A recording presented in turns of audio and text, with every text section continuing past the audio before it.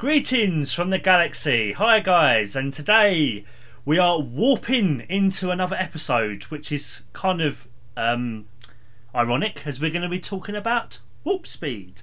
As ever, I'm Jamie. I'm Simon. Yep.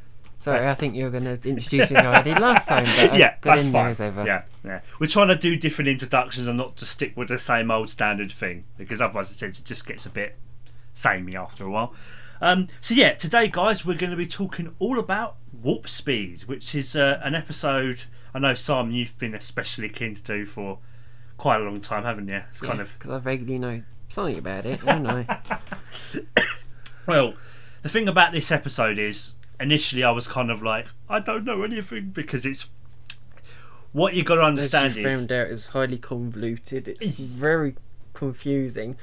One paragraph says one thing, one paragraph says another thing. It contradicts itself quite often, and unlike our Gold Shirts episode where there was no research, nothing, but there's abundance of research. So I was quite excited about this. It's like, okay, let's try and teach Jamie a little bit about something that I love. Starships, warp drive, I like that.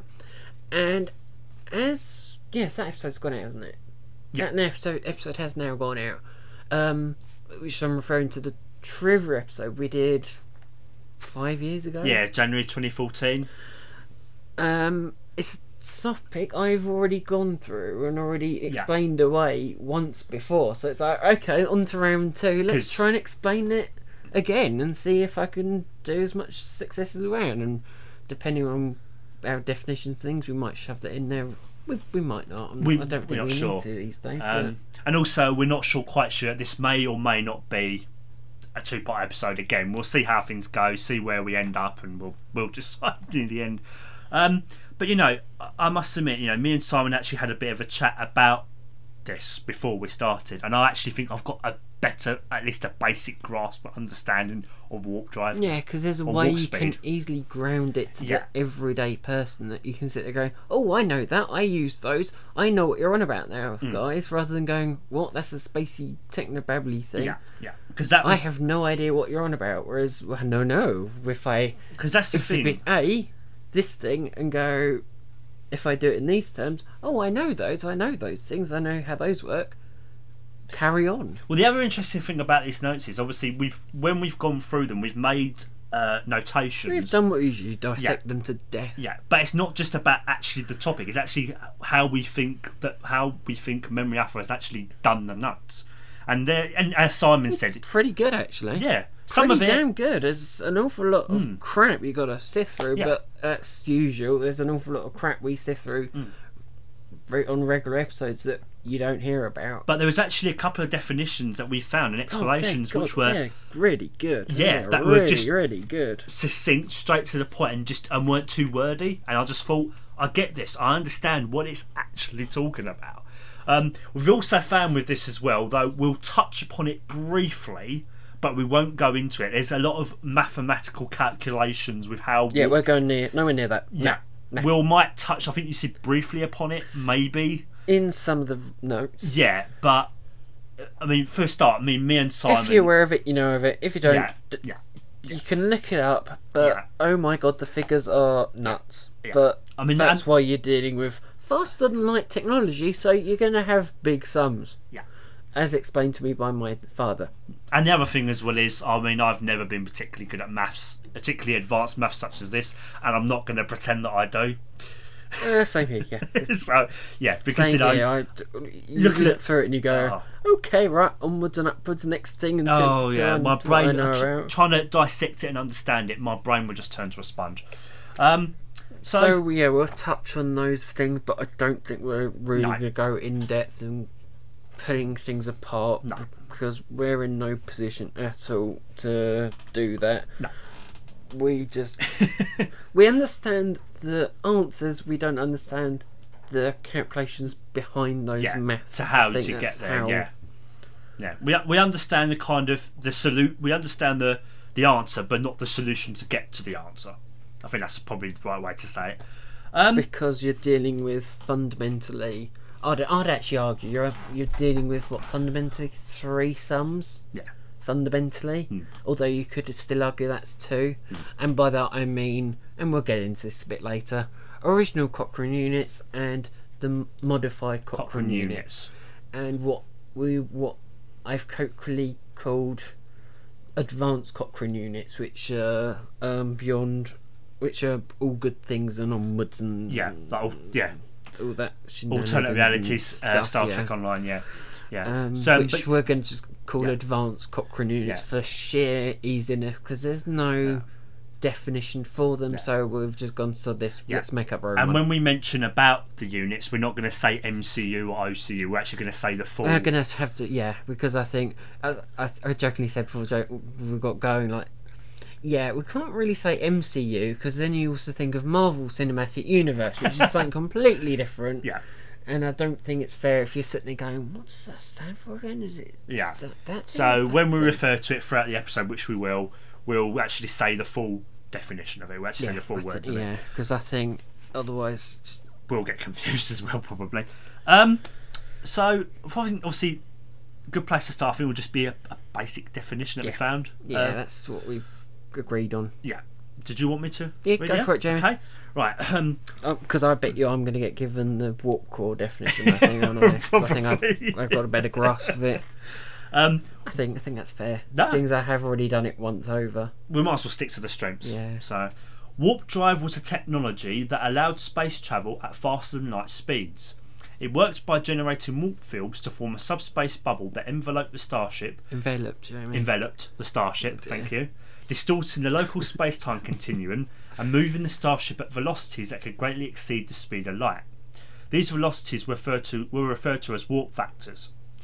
By the 24th century, warp was the primary means of interstellar transport, but scientists from various cultures were pursuing various alternative propulsion methods that were hypothetically faster or more efficient. We might want to point out that we have omitted a bit from there because we think it's like, well, duh. And that is pretty much saying, without it, internet exploration, commerce and warfare possible. And you sit there going, it's kind of the chicken egg, that whole thing. So we kind of omitted that out of it because it's just like. But you see, I can read that and I can actually go.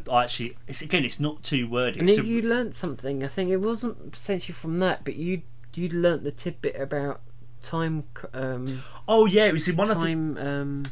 It was time difference. It was time dilation. That's the term. It was in one of the other notes where. Basically, when you've got a starship that's travelling at warp speed, the time within the actual bubble that's formed is different to the actual rest of space outside of that bubble. So time is effectively moving at a different speed. I think it's like a certain amount of hours or whatever behind or in front, depending on the actual warp speed or something. Which I thought was just really quite interesting. It's not something that I'd ever actually. It's real science. No. They did an experiment where they had brothers, one on ISS and one on Earth. And I think they worked out that the guy in space aged slower than the guy on Earth. Well, that's quite interesting because that kind of reminds me of Interstellar, the same kind of thing, wasn't it? Well, that Interstellar is based on real science, real theory. So that kind of works out. So that's just quite interesting because I don't think the series ever really acknowledged that much. I mean, I'm not off the top of my head. It's never sounded that really. No, but how the hell do you shove that in a conversation? Exactly. Subtly? Exactly. And what does that add to a story? Just nothing really. Just like. Doesn't really. No.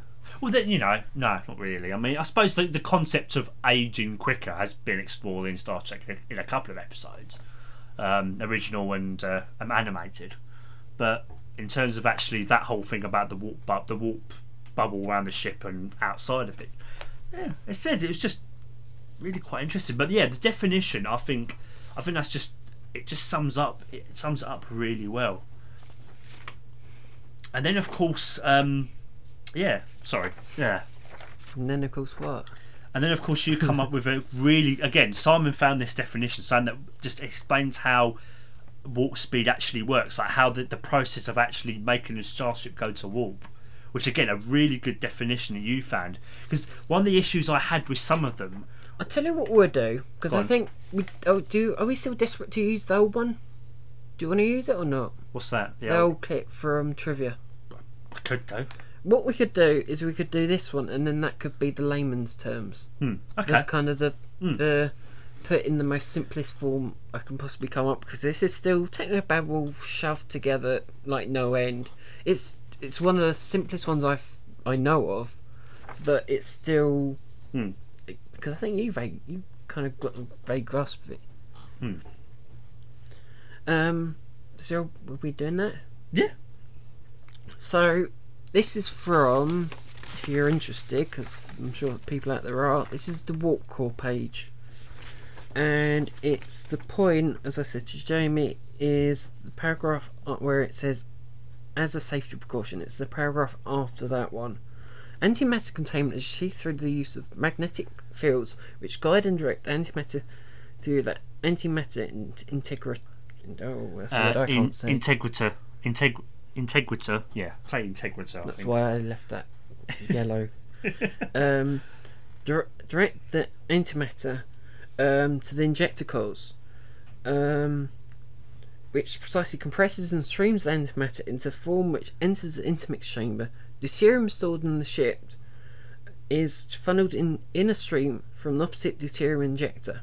The resulting energy plasma molecules enter the lattice matrix of the crystallized dilithium chamber, reacting with it, releasing a tuned energy stream in the form of electroplasma.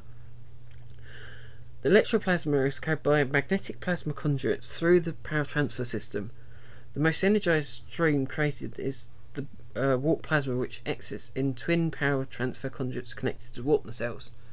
So that's quite a condensed one, because there's an awful lot more convoluted definitions out there. Well, what I found with some of the research and one of the other sections, it was explaining all these elements, but it wasn't quite structured quite right. It wasn't putting it for me at least. It wasn't putting it together in quite the right way. It's like having separate components. Like you're trying to create something, you've got all these components, but you don't know quite how to put them together. But this part, as said, that Simon's just read out, explains. I can understand that. Yes, there's still an awful lot you have to edit out of that to get that definition, because there's an awful lot of yellow that I've got highlighted. I was going to say there was some things, but again, which I found distracted from what they were trying to say. Yeah. But pretty much you've got antimatter and matter, one on different sides. You put them together, interaction, then you get a huge burst of energy. Then that goes through the crystal, turns into electroplasma, goes through the power systems, and then that creates power in engines, and then that's how you go to warp.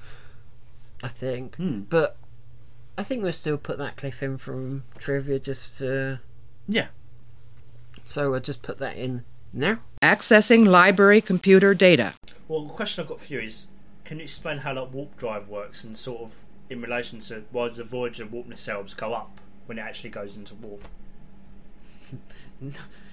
Made it easy for him then, did you? It's like Life, the Universe, everything. 42, isn't it? Right, okay. It's going to take a bit of time to work out, but I'm going to try and put it in primary school terms the best I can. Okay? Yeah? We are humbly grateful. Yes, sir. Yes, sir. Okay, imagine you've got a car. Right. And you've got... What colour? It doesn't matter about the How many colour. doors? What colour do you want it to be, Phil? Red. What make? It can be red. Could be a Ford. It can be Ford. Oh, okay, cool. Does it have So sat it's a nav? red Ford. Does it have a sat nav? It's red. And What engine has he got? this is the bit I'm going to Okay, get right. onto. Alright. This engine has got two bits to it. It's sort of a hybrid, but it's a bit of a unique one. It's almost like a petrol and electric car. Yeah, it's a bit different though. Okay. This let me explain it, please. Let him finish, otherwise we'll lose So track of we've got everything a and have to go Ford back again. red car that's a hybrid With sat nav. Right. with a sat nav, Okay. of course. Yeah, it's a big massive computer on the front, and instead of having an electric one and a whatever fuel it is, we're going to have a petrol one. So imagine petrol is deuterium, so that's matter. Right. Okay. Yeah. And imagine you got the other part of it is diesel. It's a part diesel, part petrol engine. Right. And the diesel is the antimatter. Right, yeah.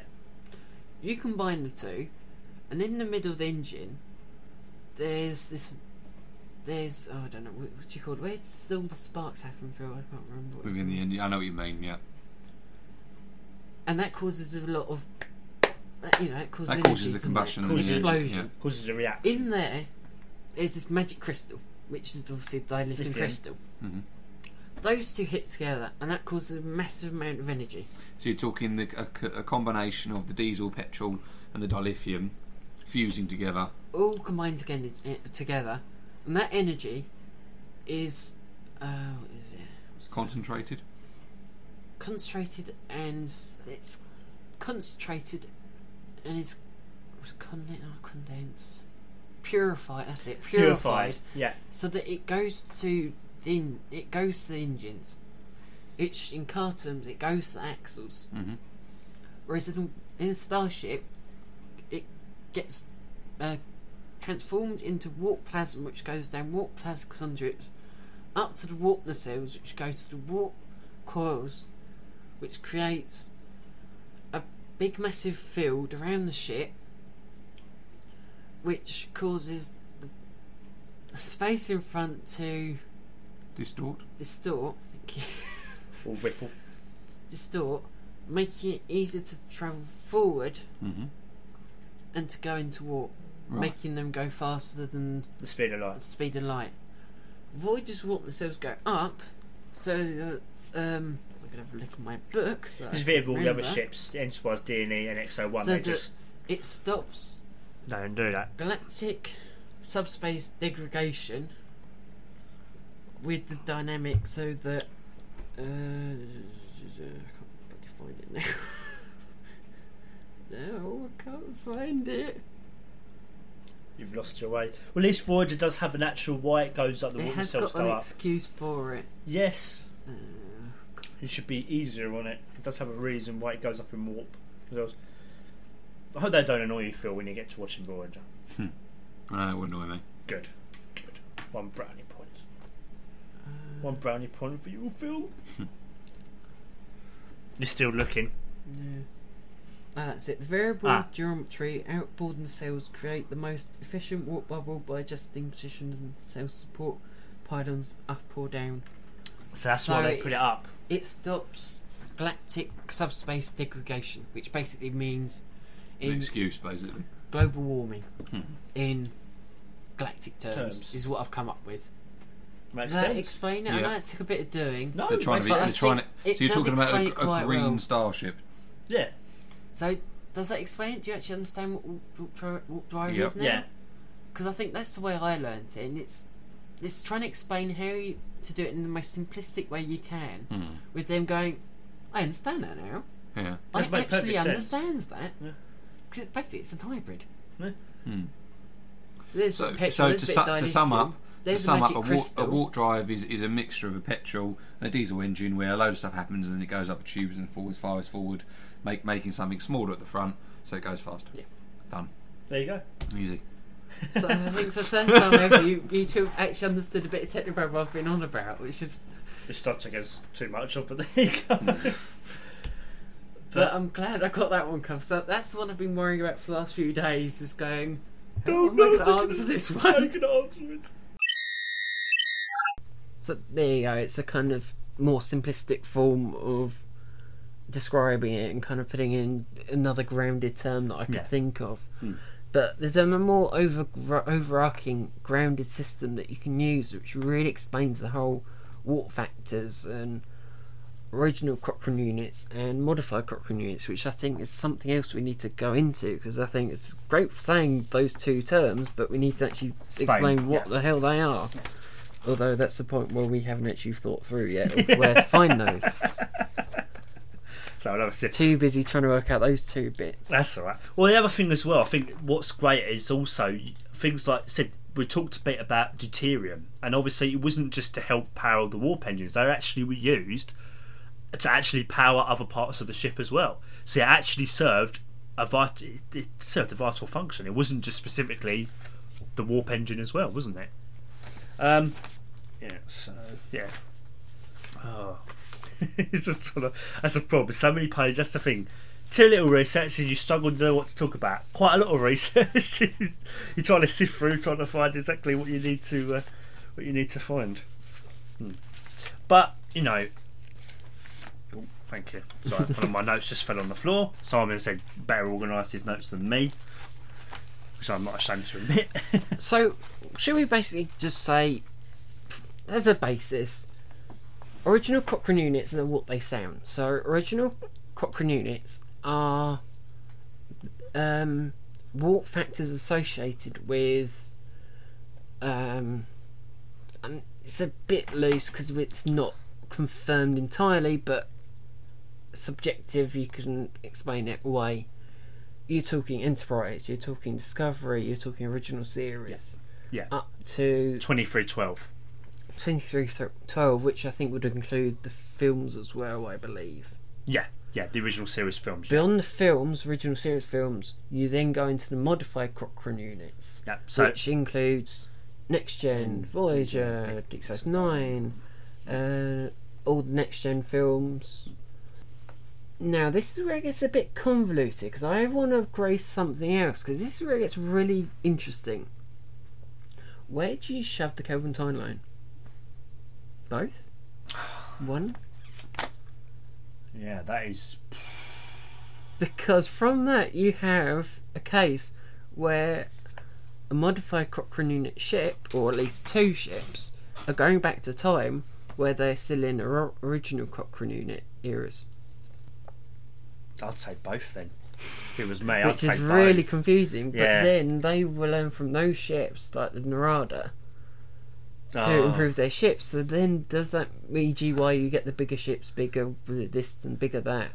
So do you then still put the same, because it's never really explained, are they still in the original Cochrane, or are they still in, or are they now in modified, based on the technology they've learned off the Narada? I say probably both. If only just on a basic level. But if you've got Cochrane keys to the jellyfish that's got a warp, 24th century warp drive that can go up to, I'd imagine 9.975 at least, and you're on original Cochrane unit starships, are you really gonna go, oh no, we'll keep on our you would probably 7 if you've got access to original Cochrane unit ships. Well, that's the thing. If you think in basic terms, I mean, like we were talking about this earlier, like in terms of like, again, it's kind of off topic, kind of isn't, like, but we're talking about warp scales and how they've changed over the centuries as humanity or has got new technology. The understanding of the warp scale has differed. So if you're going to be kind of updating the warp scale, then I think you've got to really think in terms of updated Cochrane units. In a way, you got to think modified Cochrane units, because as I said, they've got that access to that new technology, and they're not going to think. Thing is, you've got something that's new that's just come out. You're not going to think the same way. You're going to think. Am I making sense? Kinda. Yeah, you're gonna be thinking something different. So you're not gonna be thinking in the old way of, oh yeah, things are now like this, but now they're like this. I don't know. But that means that all the films after 2009, at least after the Kelvin incident, are going to be MCU, so modified Cochrane units. So they probably would be modified Cochrane units then. Probably would be then. I suppose. I mean, it makes a lot of sense if you think about it from the perspective of, new technology that's just come out. Well, you're not gonna calculate it the same way, are you? It's something different. You can't think of travelling in the same units. I mean, you can, but the calculations are not going to really work, are they? Am I making sense? Yeah. Yeah. Just checking. So I suppose, I mean, it's difficult, but I know most people will just say, oh, Kelvin timeline, revisionist history, whatever, So, you know, make of it what you will, I suppose, is probably the best way to kind of just say it. But one of the things I thought was, again, Simon explained this to me really good, was actually how to kind of, again, how to think of kind of the modified and the original Jamie. Yeah, Cochrane units, how to kind of differentiate between the two in terms of layman terms. Because you said to me, well, think of the original Cochrane units as the way, how fast it kind of travels. It's kind of like... Well, you have to think of aeronautics. You have to think of planes. Yeah. So, you know, you got to think early days of flight. You're talking Wright brothers in their kind of very basic plane. So they're trying to get to that. Oh, we want to try and get to 100 miles an hour. We want to get to 200 miles an hour. So that's going to be their goal, and that's going to be very difficult to get to.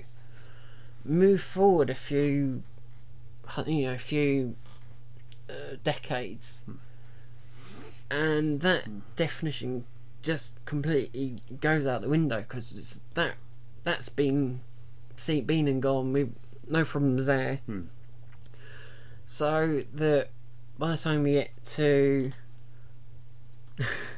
stop fiddling, it's fine. Sorry, I'm fiddling with Simon's mouse. The monitor's going to sleep on his computer. I don't know why I do that. Once you get to, say, the Second World War, you know, that technology is old hat, and you don't even blink an eye of kind of going, you know, oh, we're going 400 miles an hour, and whereas the Wright brothers be going, wow, blimey, that's incredible. And that the Wright brothers machine is pretty much the Phoenix, isn't it? Pretty much. And then by the time you kind of go up, you know, you get to, you know, we're English, so we're going to say Spitfire or the Hurricane, aren't we? We're going to kind of go 400 miles an hour, and that's kind of akin to, say, you're talking like the original Connie or something. And then the problem with that is trying to break the sound barrier with a propeller plane, and they just couldn't do it. Yeah. So you get the invention of the jets coming through, and then then the possibilities grow again. So that scale then diminishes into nothing. So then you get new planes. So you get the Meteors, you get this, and you get the new class jets, and then they grow, and you get the jet after jet, and then the boundary gets moved even more. So that then moves into the modified Cochrane unit. So you get Starfleet gets advanced, so they kind of go, okay then, we're going to build... Actually, I was going to say one class and go, no, let's go back to that one. I think you pretty know what I mean. We're going to build, you know, Connie refit. We're going to Constitution refit. You know, that's going to... you know, they were able to go, 9.2. So 9.2 in the original Cochrane unit. And then you go to the Galaxy class, and then you go to the Sovereign, then you go to the Intrepid class. So that's the point where you go to 9.975. Now I think there's a few that went a tad bit faster, but you a hair's breadth, and I think you're talking... I think Voyager went up to, was it warp 9.975? I think it was. I know. I keep saying it. Yeah. But I think there's a few ships that went a tad bit faster. I think that might have been Prometheus and things like that. I think they went slightly faster, but actually I think that might be Naventines. Things like that went a tad bit faster. But you know, the way you kind of explained, is it original and modified Cochrane, was original's kind of like propellers, and then like modified is kind of like jets. But you know, the whole, as I said, the whole warp scale we're just talking about, I mentioned earlier, is say you're going like warp 5 of original Cochrane units. Well, that's not going to be the same on a modified Cochrane unit scale. That's going to be 2. Yeah. So the scale is due to the new technologies and the warp barriers being broken. The warp scale is going to be redefined and changed constantly. And then you've also got the unnamed one, which we've kind of called that advanced Cochrane unit, which is kind of the far future, which you can still explain with all aeronautics. Yeah. And the ship that I was going to mention, and then went, actually, that's not meant to go here. I was thinking of the Excelsior and Transwarp Drive, because that was an utter failure. And there's a plane that we did have that did that same job. That was an utter failure. Everyone loved it, but it ultimately failed. And that was that was supersonic flight, and that's obviously Concorde. Yeah. and that's how that would be under advanced Cochrane units. So that would be the far future, because it appears as though technology is catching up, and it may be that supersonic flight is coming back in our grasps again in the next 5-10 years, hopefully. Maybe a bit later. But in terms of kind of Star Trek, I think we talked about like Star Trek Online, didn't we? Kind of like I said, transwarp drive and stuff like that, and you know, and again, it's Star Trek doing what Star Trek does best, paralleling real life. Yeah. That's a horrible word. Star Trek Paralleling real life. Star Trek imitating real life. Is that the right word? Yes. Imitating? Yeah, yes. real life. As it's always done. Yeah. But there's a problem with the advanced Cochrane units, because with that, there's no real definition of it. And even with that, it's a bit convoluted with that, because if you look through all our notes, they quite quickly, with where the damn is that thing? They quickly sit there and go, yeah, it doesn't exist yet. No one's actually quite come up with a definition. Yeah, and I was going to say there is actually no scales or any calculations for it. So, because literally what we found with kind of when they talked about it, literally just a brief paragraph mentioning it, talking about, it said STO. And well, it gets a bit confusing, because in the October 1995 issue of OMNI, Science Advisor, can you help me with his name? I know who he is, but I can't say his name. That guy. Andre Bormanis. Let's go over that. Yeah, I apologise if that's the idea wrong. of warp factors beyond 10 in an alternate future was a recalculation of the warp scale. As ships of that era have gotten faster, he suggested the possibility that warp 15 was set to be the ultimate speed limit, and warp 13 in that scale would have been the equivalent of warp 9.95 in the previous scale.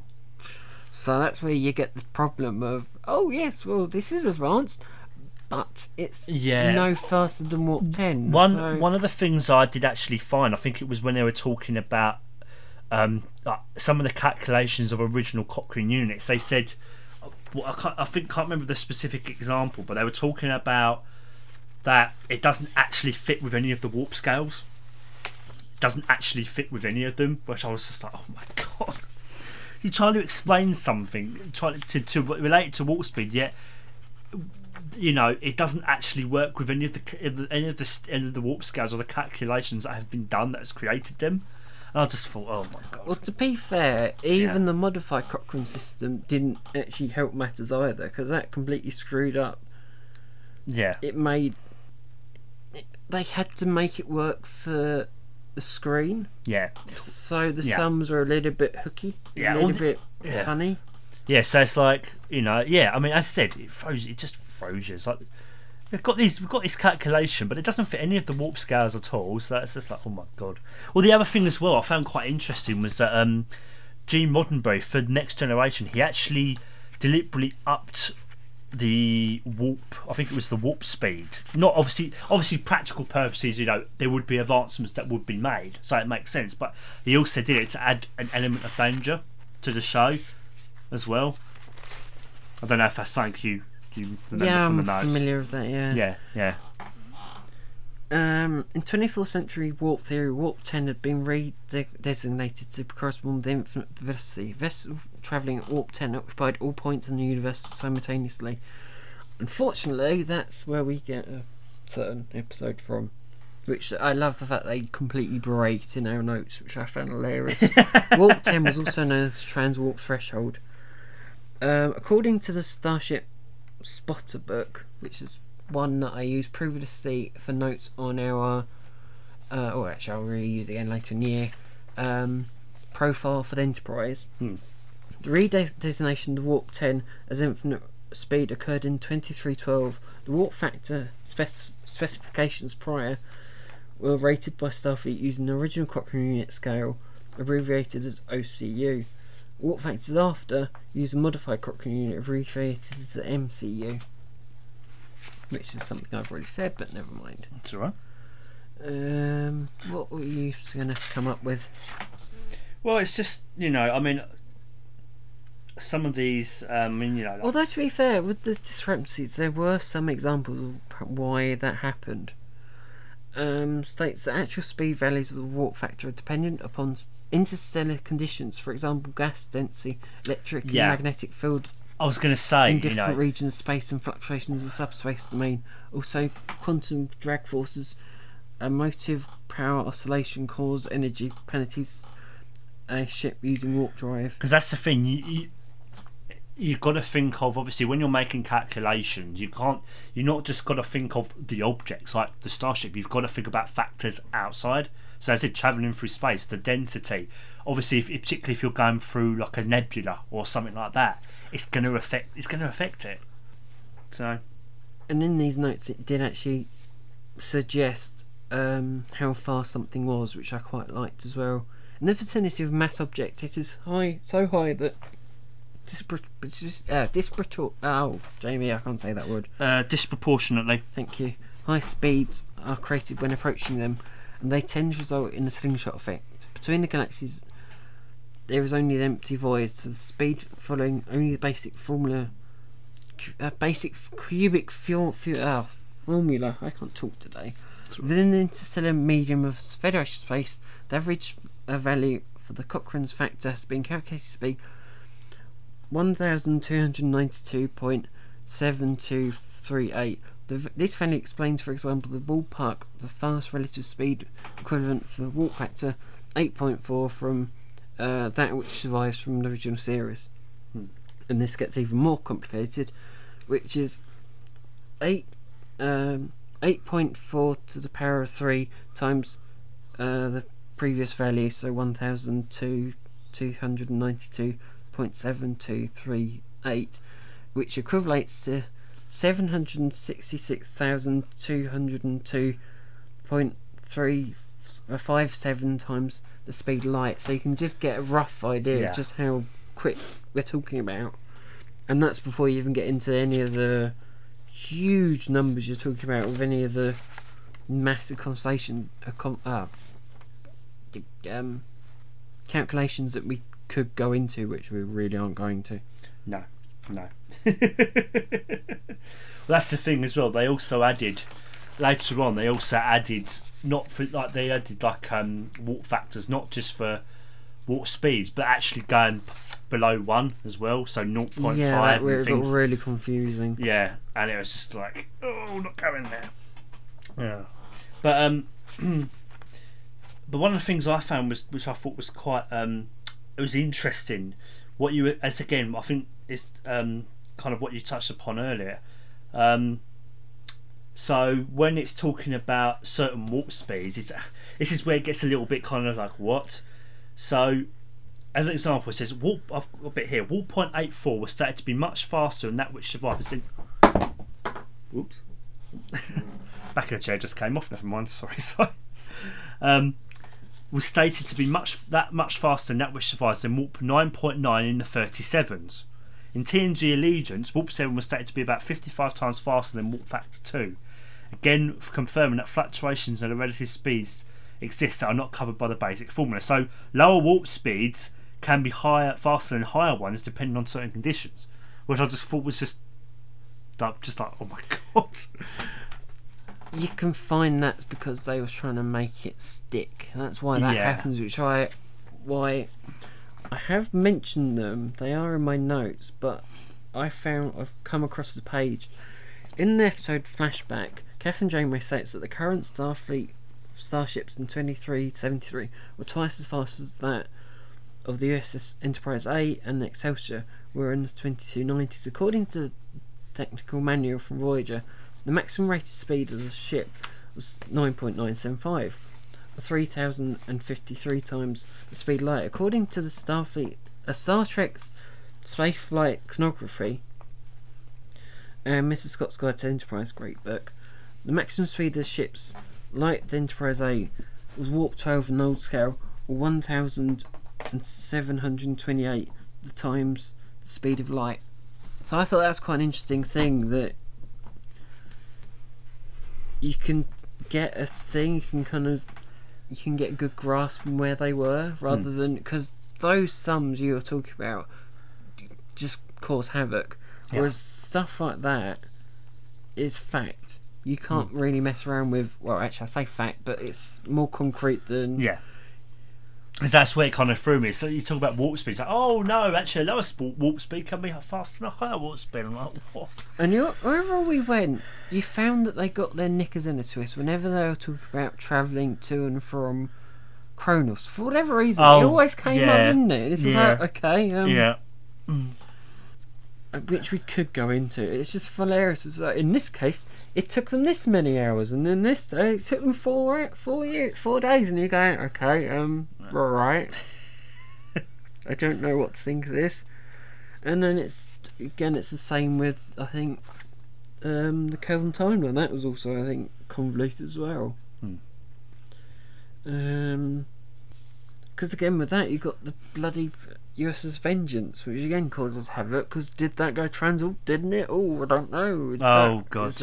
Advanced Cochrane units? Is that, or is that just a modified Cochrane unit? I don't know. Do you know? No one written it, so we don't actually know. It's a thing. Best thing to stay away from the Kelvin timeline films in terms of trying to understand about what units they used. And then, do we also dare go near Discovery? Because that's an also can of worms. Or is that original Cochrane, or is that modified, or is that a new system, or what? Or I think it's an argument for both. I think really what it comes down to is I'd quite like to call it original, if it were me. I think it'd make more sense, but why'd you say that? Enterprise used it. True, yeah. I know this is the new production team, but they did they have taken an awful lot of effort to get their facts straight. True. So I can't see why they'd get their speeds wrong. And it is just a number. It does make sense. Well, thinking of it in terms of that they actually did it in original Cochrane units. Yeah. I think. No, it makes sense to me. It's it's such an interesting thing. There's so much you can talk about with it. I do think it's interesting that the whole thing about interstellar conditions. I think that is true, because I think it's true with planes, cars. Yeah. If the road's icy, you slow down. If you've got turbulence, the plane rocks around a bit, and you generally don't feel well. You really don't. So that makes sense, and there's no reason why nebulas and gas giants and things like that wouldn't. And how many episodes did you get the thing where it's like, oh no, warp engines are out of action for A, B, and C for this bit of technobabble? It's like, oh, here we go again. So, did you want to talk a bit about the warp core? Like what? Well, putting me on the spot there, Joe. You're like, which one? Oh, God. Voyager? What about it? I don't know how much. Go on, Jeremy, carry on. You obviously know what you're talking about. No, I just thought it was an area you seem quite. This was what bloody pylons I was on about, whereas the damn. Where they talk about speed limit, well, that quickly got. I love the fact they do say in here, it's like, that quickly got canned because of story reasons. I love that bit. Where is it?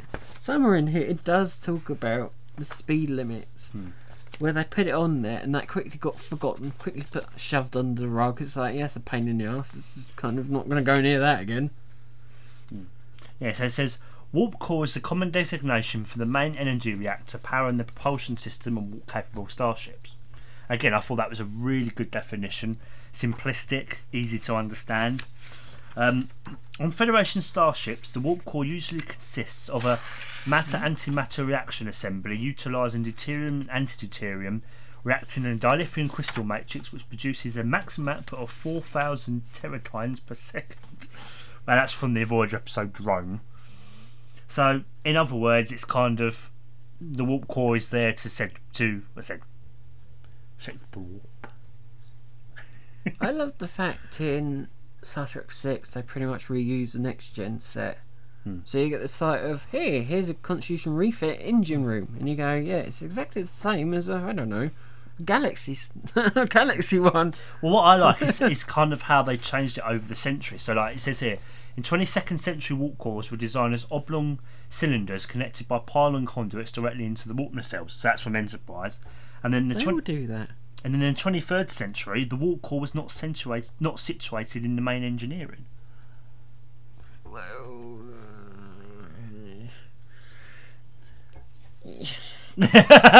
maybe I'm wrong. Again, is this one of those facts they kind of got a bit? You're not right, but you're not wrong. Carry on with that definition, and I'll show you a picture. The main warp reaction occurred in a dilithium crystal converter assembly, which consists of two flat and rounded nodules situated directly in front of and connected to the warp plasma conduits to the warp engines, which were behind a large metal grate. Yeah, those round things, they were footballs. Yeah, okay. So what's this picture you want to show me? So the thing that you're on about is in there. Apparently the warp core's all in that bit. That is in engineering now, isn't it? That's what I mean. That's why it's like, great saying it, Jamie, but bit wrong.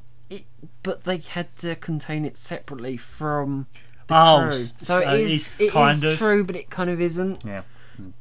Because you don't get control in it. You don't go fiddling with it. One of the things I also quite like, well, I say quite like, but one of the things I thought was quite cool they added was obviously this idea of ejecting the warp core, and it can be used for obviously safety precautions, or actually in tactical purposes as well.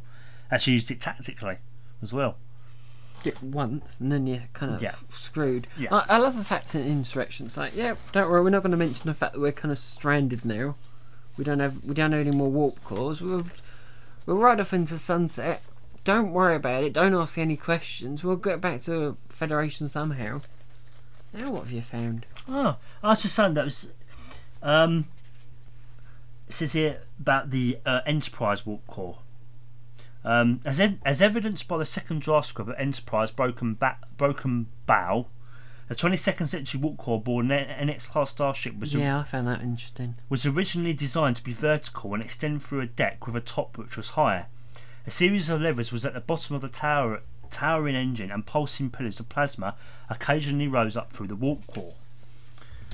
Drawing inspiration from the engine of the Constitution-class Enterprise in motion picture, and motivated by wanting to clearly show the NX-class was a relatively early ship, production designer Herman Zimmerman suggested that the NX-class engine be of a horizontal configuration, an idea that was quickly approved, obviously, by Berman and Braga. So, keep going. It does explain it all, and it does get quite interesting. Changing the engine's orientation made the warp core look obviously different from its equivalents in later Star Trek chronology, warp cores that had typically been vertically positioned. The Broken Bow script was changed to reflect the alteration, and in the revised final draft of the script, the warp core was described as extending horizontally across the room. Zimmerman noted, we talked of a honeycomb design with multiple push and pull rods accessible for openable doors. However, the design of the warp core fell into place very quickly. Additionally, because it was to be represented as an engine which required a great deal of maintenance, the warp core was designed to incorporate enough controls and access panels that the crew could busy themselves with working on it. Concerning how the warp core turned out, Zimmerman remarked, it doesn't look like you can't understand it, or that it wouldn't break down if all the components weren't working perfectly. So it's a more realistic propulsion system than the fantastic propulsion system. Yeah. Just thinking. Yeah, I saw that and thought that's quite cool. Just the whole kind of how. Again, that was the thing about how they, not just the warp core, but how they just did the whole design of the NX class ship. I said all the levers. You've seen the special features where they go inside the warp core? Yeah. And it's just a spinning disc with lights on it. Yeah. You go, that's quite clever though. Is that it? But and it's the same with the replicator. You see that and it's like, yeah, we've got some chap pulling things down a funnel and he comes down the other side of the replicator and you go, oh yeah, that makes sense. But it's just the whole design of it just makes sense, and chronology wise it does actually work. I mean, I know, not everything. Well, even Discovery even has that same sort of look to it. It's a kind of behind a grate, like it is on the Constitution class. Although the Enterprise is, the communicators, they need to be a lot bigger. But hey, it's small. It's really small Enterprise. But hey, it's one thing. But yeah, I think that just interesting kind of how things are started out and how that, again, it just makes a lot of sense and it works really. I mean, I've always quite liked the NX Warp Core in Enterprise. I've always thought it works quite nicely. It kind of fits chronologically compared with how it would have progressed from then to kind of said original and going up. But again, and that's the thing, the whole design of it, pulling levers and stuff, we're still familiar with that kind of thing. So you've got to do it in such a way where it's futuristic and fits with the chronology of the Star Trek franchise, but we can still kind of relate to that kind of same technology, if that makes sense. Yeah, that's the whole look they were going for, wasn't it? Yeah, and they said a fantastic job.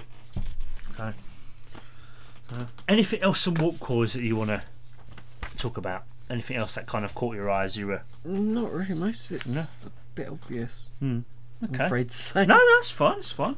I just thought, just a couple of things in there kind of just caught my eye. I just thought it'd be quite interesting to read out. I thought it was interesting what they said about. Have I said this already? What they said about the Traveller? No one has gone before. No, you didn't mention that. So on there it says that they went warp 10, when in fact they didn't.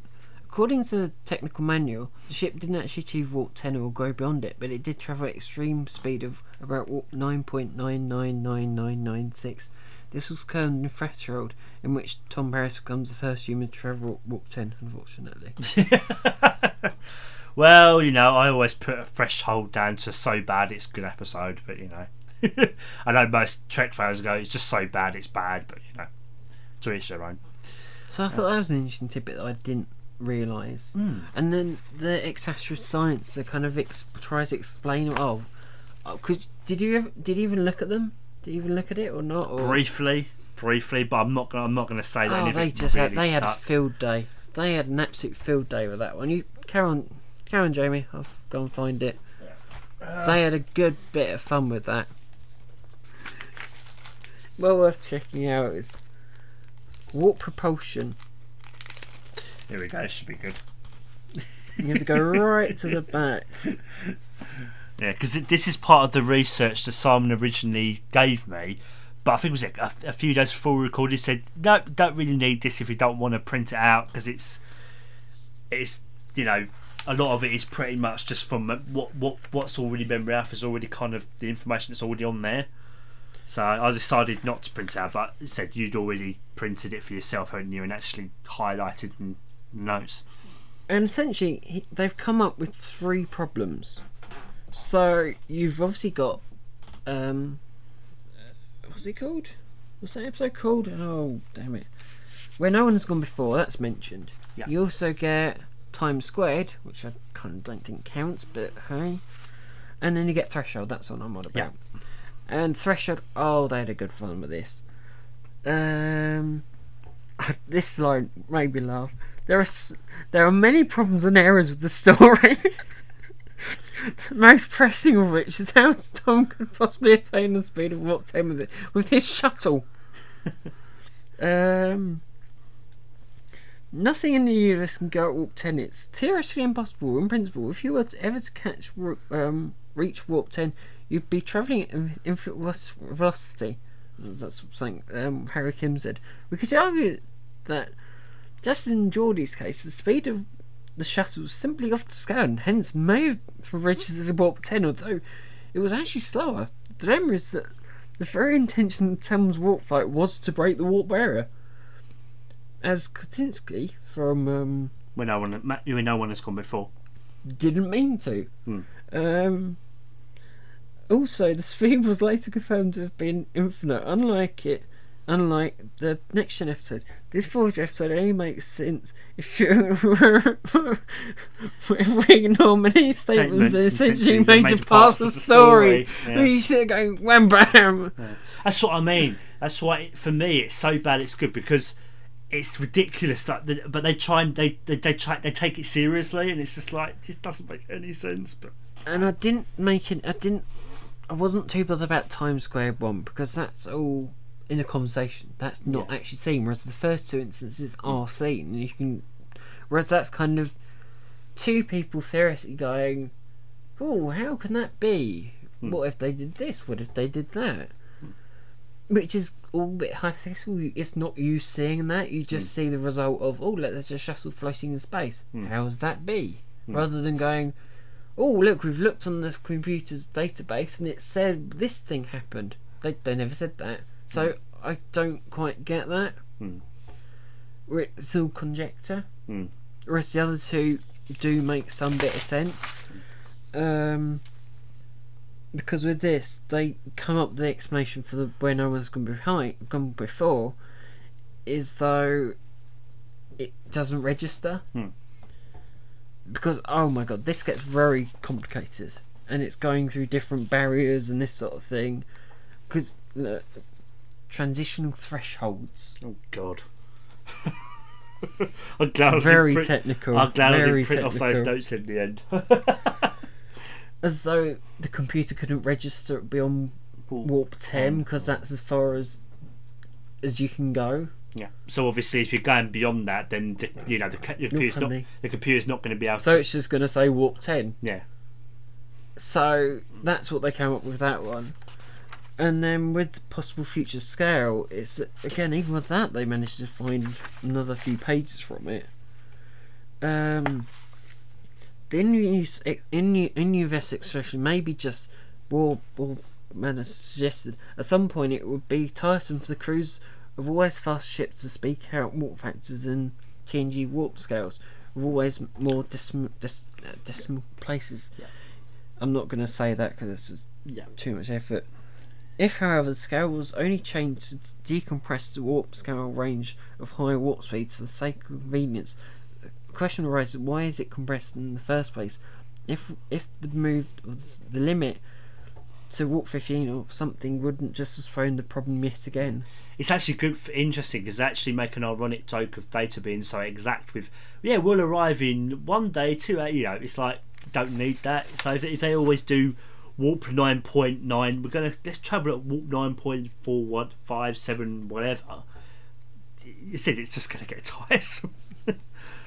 It's even possible that warp factors up to warp 10 are still exactly the same as in the TNG scale, denoting, which is the modified Cochrane unit, so I just want to point that out, denoting conventional operation of warp drive, but that a completely new and independent all good things scale begin beyond warp 10, denoting a new propulsion system such as transit-warp quantum slipstream drive.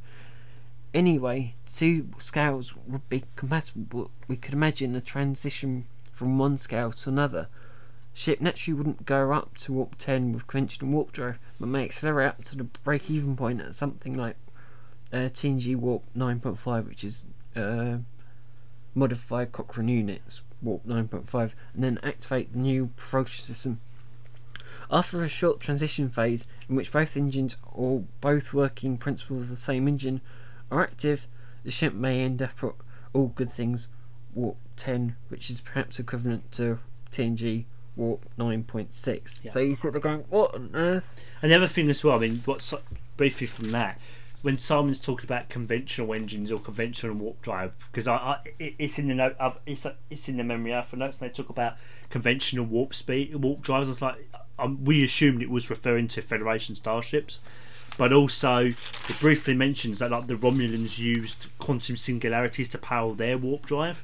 So we thought when it talks about in terms of conventional, it's like conventional to us, but what that would be conventional for them. So I just wanted to kind of just clarify that, because I read that and just thought, conventional in what way? Yeah, that's the odd thing between the scales. So original Cochrane units and the modified ones, there is a dramatic change that you really can't get around. Oh, where's that graph? Because the sums are just astronomical. Is it that? No, that'll be it. That's the one. Pardon me. Where they rejigged the original formula slightly, but they, in some ways, it's like they over-egged it. Okay, Jamie. So on the left side here, so that bit is original, and that's all next gen. Okay. So those are relative speeds. Those are the relative speeds of next gen. Okay. So if you have a quick look and see what the relative speeds have changed from and to, you'll notice there's a big jump between them. Oh God, yeah. So, for example, just as an example, so say you're going at warp factor 3. Relative speed for TOS would be 27, and from TNG 38.94. And then go further up. Further up, Down. yeah. Oh my god. And it gets quite apparent. Yeah. Once you hit a certain point, it gets kind of okay.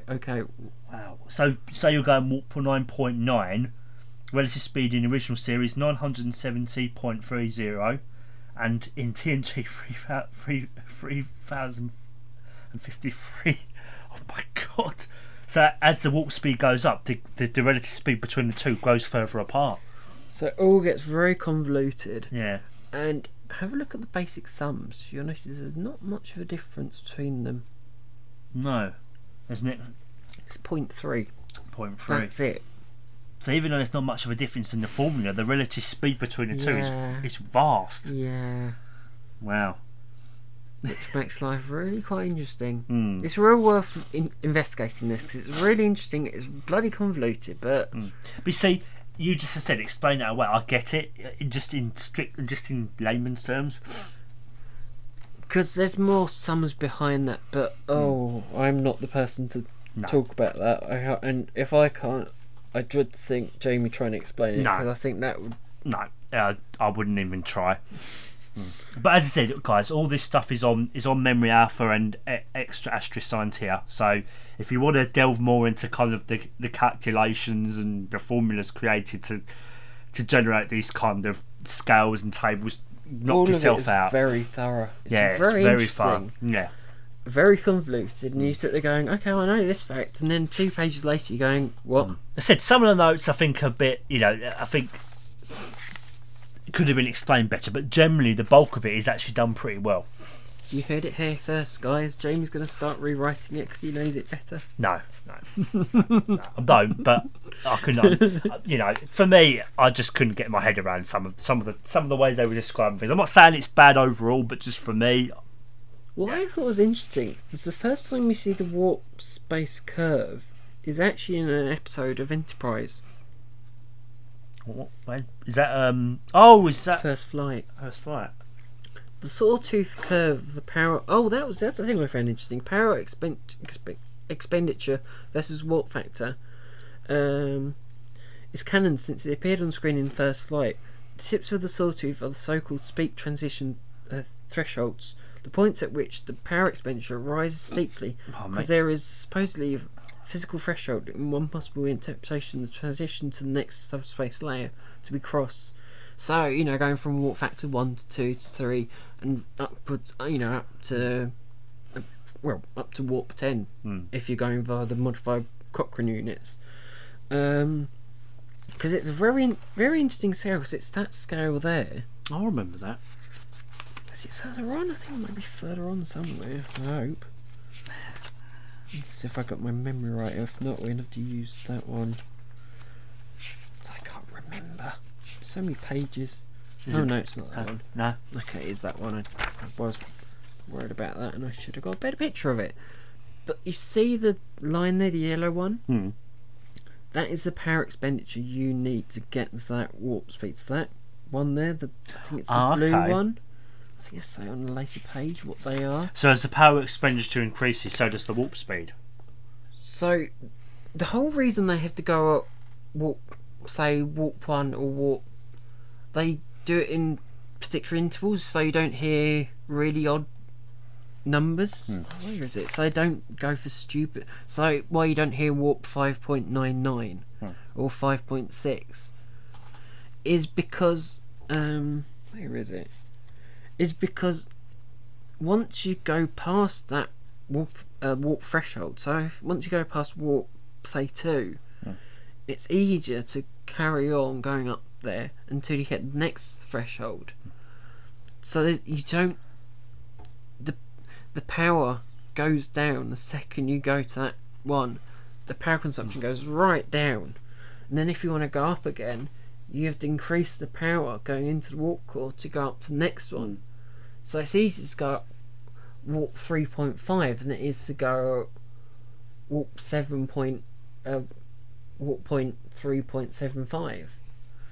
But there's an interesting point that once you hit 5.6, the total energy consumption for a trip at warp 6.01 is the same as warp 0.56, but the ship is some 25% faster. Hence, 5.6 is some point of a break-even point, of which it is advantageous to speed up to even further to the warp 6.01. So you might as well go to 5.6 and just keep going, because you'll eventually get to warp 6 and it won't cost you anything really. No, and it makes sense. So it's all really quite interesting. It's just very confusing that here the power consumption is an awful lot lower than it is at 5.99. So the higher the warp speed, the lower the power consumption. in some ways, Yeah. I think I kind of understand it. because you're going up the scale and it still takes an awful lot of energy, but It's not. there's a certain point where you go off that spectrum and it's just kind of you pass go and you kind of on you go. And like I said before, the kind of speed limits from Force of Nature quickly went out the window, and it's like, well, this is gonna slow down the episode, let's just go warp 9. And then that's why they come up with the damn warp themselves for Voyager. What are they called? Geometry thingy? Yeah, something like What are that. they called? What are those damn things called, which I still can't stand? I still got annoyed watching them through Year of Hell.